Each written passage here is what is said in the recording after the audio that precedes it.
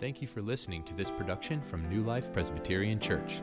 If you'd like to find out more, visit newlifepca.org.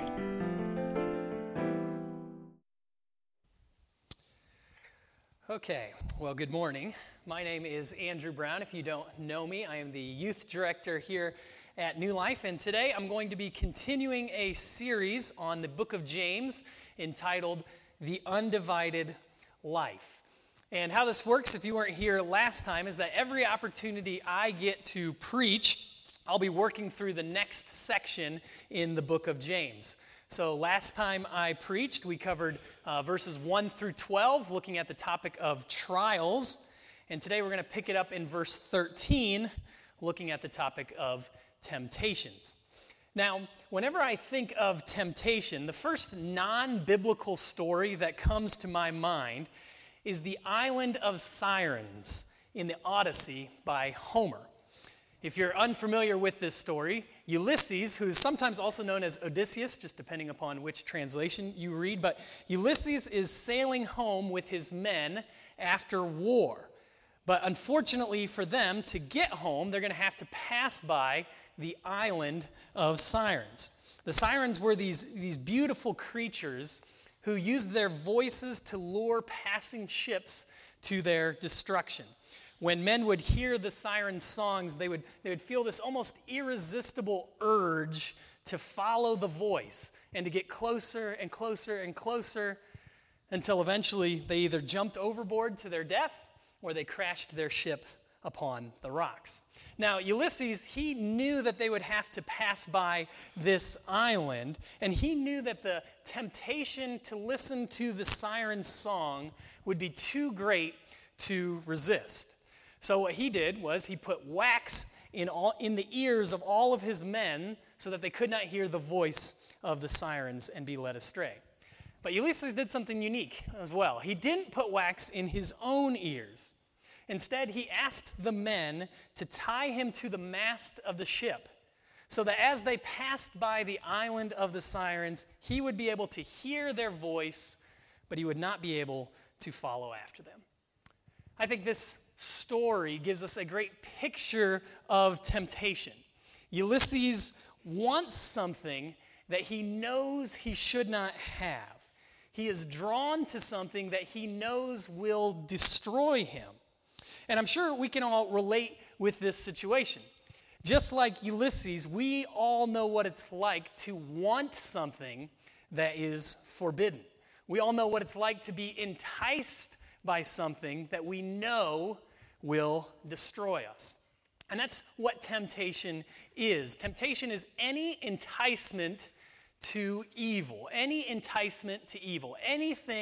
that seeks to draw your heart and your mind away from obedience to the Lord.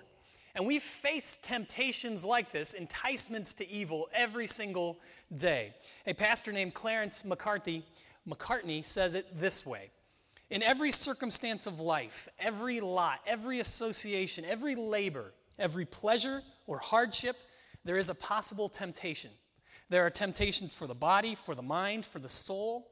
There are temptations to the appetite, to selfishness, to dishonesty, to the evasion of duty, the disregard of others' rights, indifference to others' sorrows, pride, sloth, envy, and the subtle, but even more dangerous temptations to doubt and unbelief. In this fallen world, temptations are an unavoidable part of life. But unlike Ulysses, we can't just tie ourselves down and sail past them. Our temptations are ever before us. But thankfully, God, in His Word, He has given us wisdom to overcome our temptations and to live lives of undivided allegiance to King Jesus. And so that's what we're going to be talking about this morning from the book of James. So if you have your Bible, I encourage you to open it and turn to the book of James. If you didn't bring a Bible with you, there should be one in front of you, either a blue or white Bible. And the passage we're going to look at today is on page 586, looking at James chapter 1, verses 13 through 17. And will you please stand for the reading of God's word?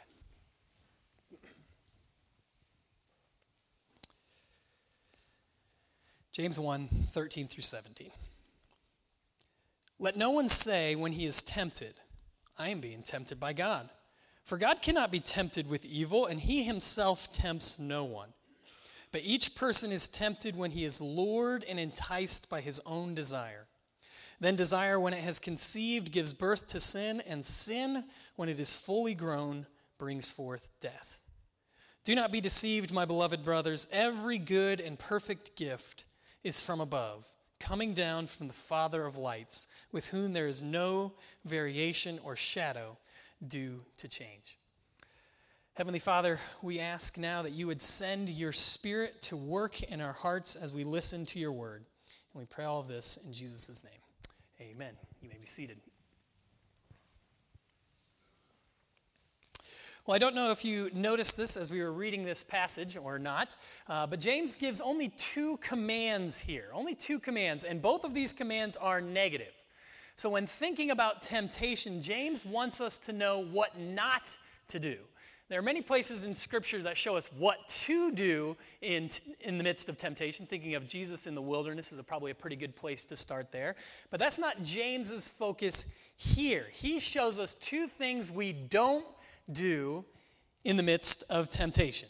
And the first is, we don't blame God for temptation.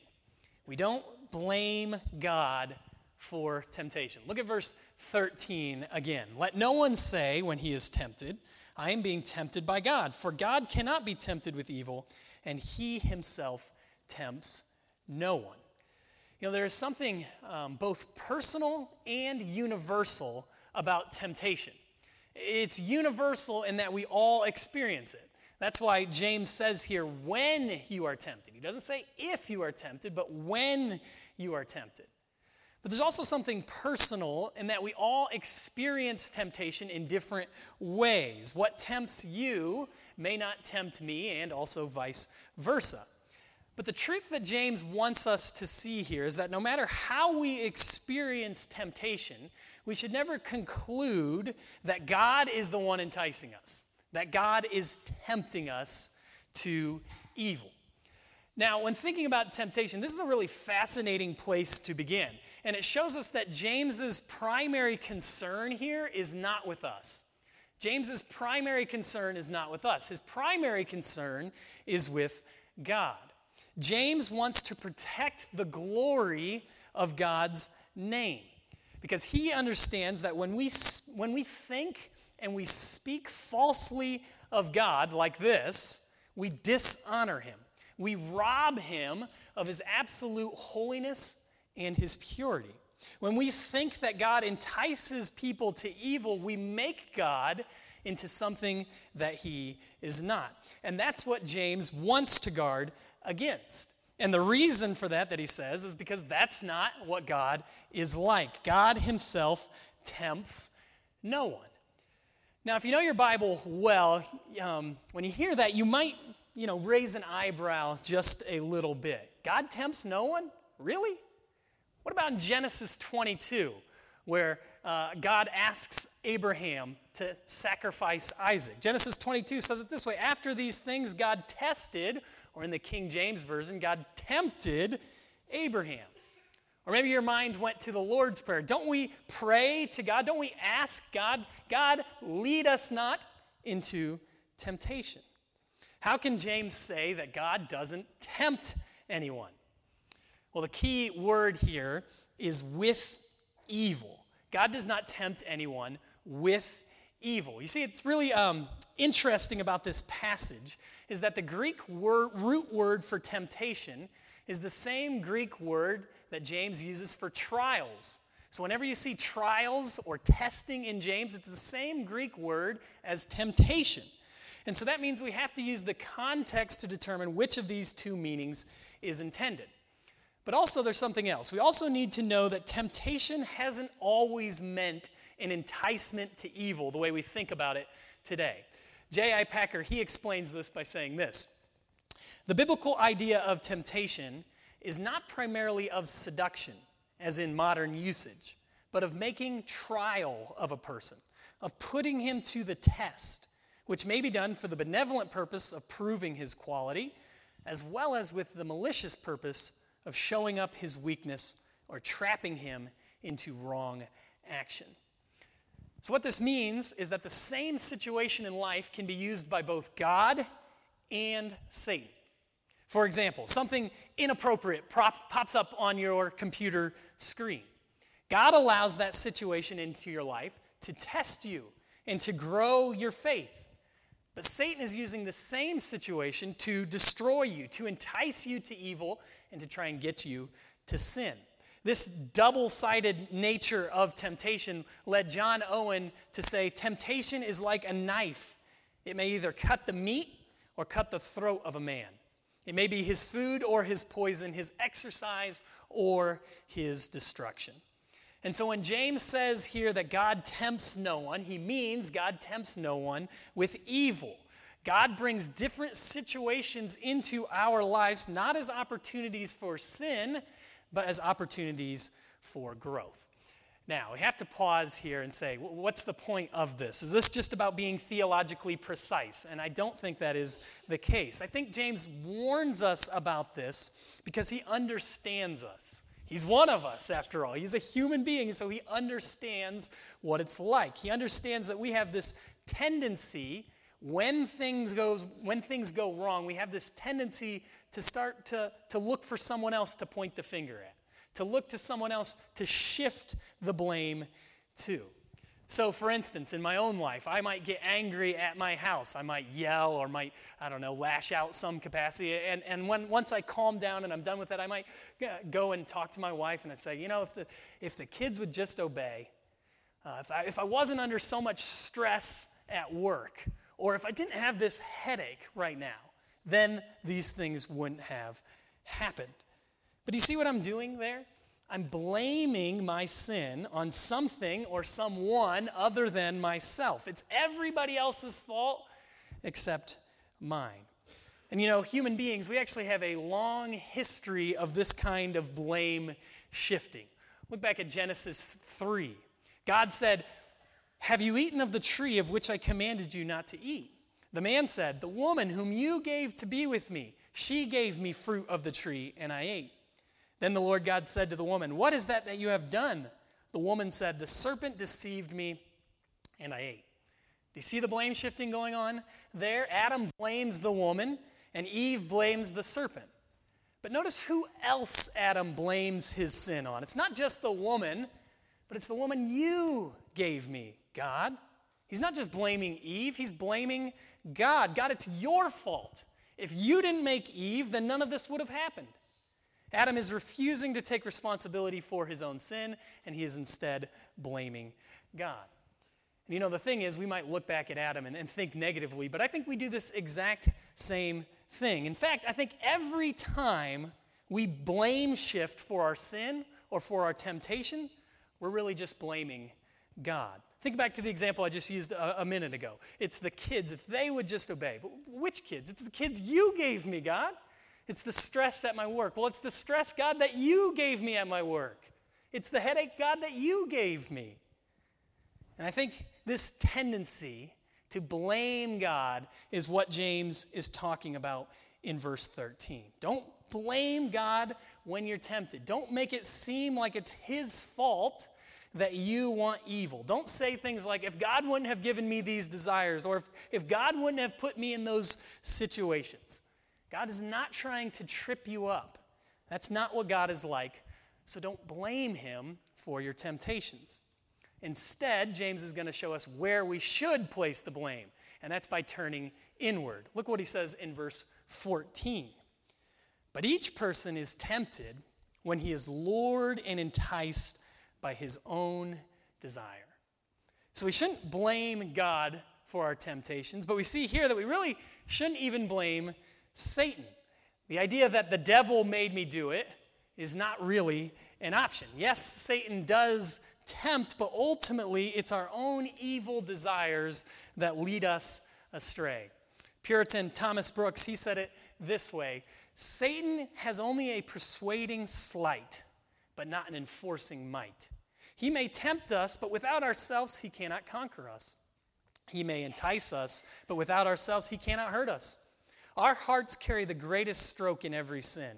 Satan can never undo a man without himself, but a man may easily undo himself without Satan.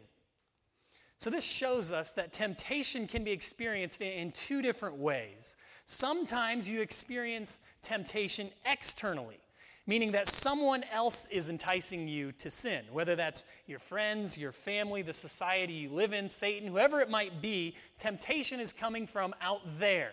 You can't experience temptation that way. But James is showing us here that you can also experience temptation internally, meaning that you desire what God has forbidden.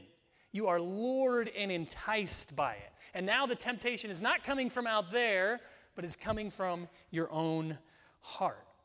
Now this is a very, very important distinction to make, because it means that temptation is not always sinful. When you are externally tempted only, you have not sinned. You can't control everything that's going on out there, and God does not hold you responsible for what other people do. And we know this because Jesus himself was tempted but never sinned. Hebrews 4:11 says it this way, "For we do not have a high priest who is unable to sympathize with our weakness, but one who in every respect has been tempted as we are, yet without sin." So Jesus experienced a myriad of temptations in his life, but these temptations, they never arose from inside of his own heart. He was never lured and enticed by evil. Jesus never desired sin. Now, let me just give you an example of kind of how that works. If you think about Jesus' temptation in the wilderness, Satan first tempted him to turn stones into bread. And if you remember that story, you remember that Jesus hasn't eaten in 40 days. So you can imagine he is very, very hungry. But that doesn't mean he desired the bread that Satan was offering there. Yes, he wanted bread. Yes, he was hungry. Almost no doubt about it. But he did not want that bread in that way at that time. Jesus had no desire for what God has forbidden, and he resisted Satan's temptation. So temptation, this means, is not always sin. And again, I say that's really, really important to know. But that doesn't mean that temptation is never sin. In fact, with us, a lot of times, temptation is sinful. We are lured and enticed by our own evil desires, and the desire for evil is evil. You see, unlike Jesus, we have indwelling sin. We have a sinful nature that is bent on rebelling against God. And this nature is constantly waging war against us, enticing us to evil in countless ways. A pastor named Sam Alberry, he says about our nature, this about our nature. "There is something deeply profound about our human nature, for we are both agent and victim of our desires. The desires are our own, from our own hearts, yet it is us that they entice and attack. Within each of us there is this deep tension. We really are our own worst enemies." So this means that when we experience internal temptation, when a sinful desire arises in our hearts, we need to take responsibility for it. Even if this temptation arose out of the corruption of our own nature and not necessarily by our own choice, we still need to grieve over this temptation and to war against it. And James is going to warn us why we need to do that. Because if we don't, this sinful desire will eventually lead to a sinful deed. And that's what he's talking about in verse 15. "Then desire, when it has conceived, gives birth to sin, and sin, when it is fully grown, brings forth death." Sin is often more than just an individual action. It's a process where one rebellion leads to another. It's kind of like a snowball effect. And left unchecked, our sinful desires will eventually lead to sinful deeds, which will eventually lead to death. There's a downward spiral that James is describing here, from desire to disobedience to death. Now, thankfully, this process can be broken by the power of the Holy Spirit, but the change must go all the way to the bottom, even deeper than our desires. And that leads us to the second thing James warns us about when facing temptation. Don't be deceived by temptation. Don't blame God for your temptations, and don't be deceived by temptation. This is where he starts in verse 16. Do not be deceived, my beloved brothers. In the midst of temptation, we often shift the blame and take the bait because we've already been deceived. We already believe a lie about who God is and what he is like. Think back to the very first temptation. Bob already read this, but we'll read part of it again. Adam and Eve in the garden. Then the serpent said to the woman, "You will not surely die, for God knows that when you eat of it, your eyes will be open and you will be like God, knowing good and evil." So when the woman saw that the tree was good for food, and that it was a delight to the eyes, and that that the tree was to be desired to make one wise, she took of its fruit and ate. And she also gave some to her husband who was with her. So God has placed this forbidden tree in the garden as an opportunity for Adam and Eve to obey him and to demonstrate their love for him. But again, Satan uses the same opportunity to deceive. Satan lied to Adam and Eve about God's goodness. He told them that the tree was really a sign that God was withholding something from them, that God was being selfish here. And now if they would just follow their own desires, if they would just eat the fruit that they desire, then they would find true happiness. Satan deceived Adam and Eve into believing a lie, and they took the bait, hook, line, and sinker. But notice, they fell for this lie not just because they wanted what God had forbidden, but also because they forgot the truth about who God is. In the Screwtape Letters, C.S. Lewis, he has his chief demon write to one of his understudies, and he says this, and I think this is profound. "It is funny how mortals always picture us demons as putting things into their mind. In reality, our best work is done by keeping things out." If the truth about God was in the mind and the hearts of Adam and Eve, then the temptation to sin would have lost its power. And that's why James, after warning us, do not be deceived, he then goes on to describe truth about God, to tell us who God is and what he is like. Look at verse 17. "Every good and perfect gift is from above, coming down from the Father of lights, with whom there is no variation or shadow due to change." James wants us to see that God gives good things. Every single thing in your life that is good comes from your good Father. God won't give you evil because God is constant and unchanging. In him there's no variation or shadow due to change. God will not give you good today and then decide, I'm going to change my mind tomorrow. I'm going to start giving them evil tomorrow. That's not possible. It's not in God's nature to do that. You know, our nature overflows with evil, but God's nature overflows with good. So we shouldn't be deceived into thinking God is tempting us to evil, because God does not give his children evil, he gives us good. But also we shouldn't be deceived into thinking that God is withholding good from us. God has given us everything. Look at what it says in Romans chapter 8, 31 and 32. "What then shall we say to these things? If God is for us, who can be against us? He who did not spare his own son, but gave him up for us all, how will he not also with him graciously give us all things?" See what those verses are saying? We should never doubt if God is giving us good, because he's already given us the greatest good possible. He gave us his one and only Son, and he gave Jesus to be crucified for our sins, to pay the penalty for the countless times that we have fallen into temptation and we have given in to sin. But now, because of that, because God gave his one and only Son, then it doesn't make any sense for God to withhold lesser goods from us. That's what verse 32 means there. If God gave us Jesus, how could he not give us lesser things? That would be like me saying, I just bought a brand new car, and I'm going to give it to you for free. And then when you come up to take it, I say, wait. You can't have that air freshener. I got to have that. You can't have that. That's too important for me. That's what it's like when we think that God gave us Jesus, but he won't give us other good things in life. God only gives us good. That's his nature. So if you're a child of God, no matter what is going on in your life, you can have confidence that the good Father is giving you good because he already gave you the greatest good. And when you remember this, when you remember what you deserve for your own sin, and then you think about what you get instead. You think about all the times you have sinned, all the times you've fallen into temptation, and then you say, instead of getting curse and damnation and condemnation from God, I get to be in relationship with him.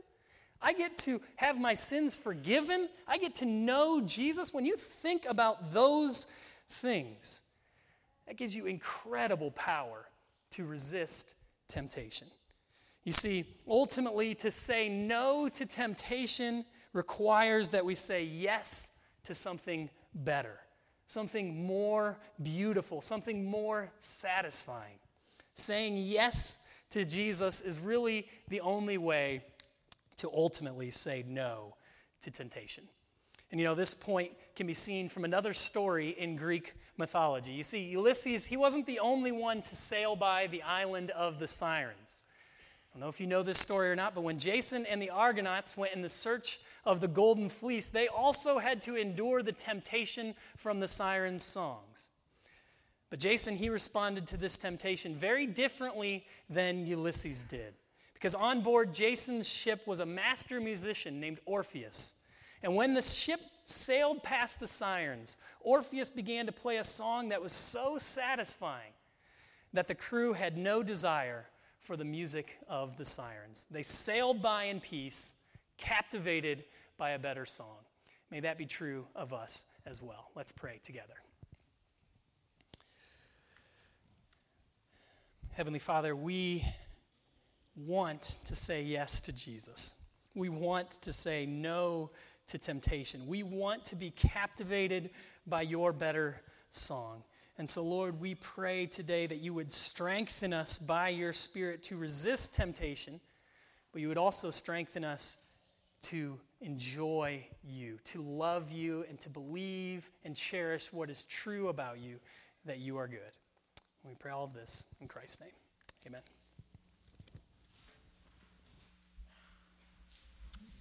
Please stand as we close our service this morning singing, Come Thou Fount.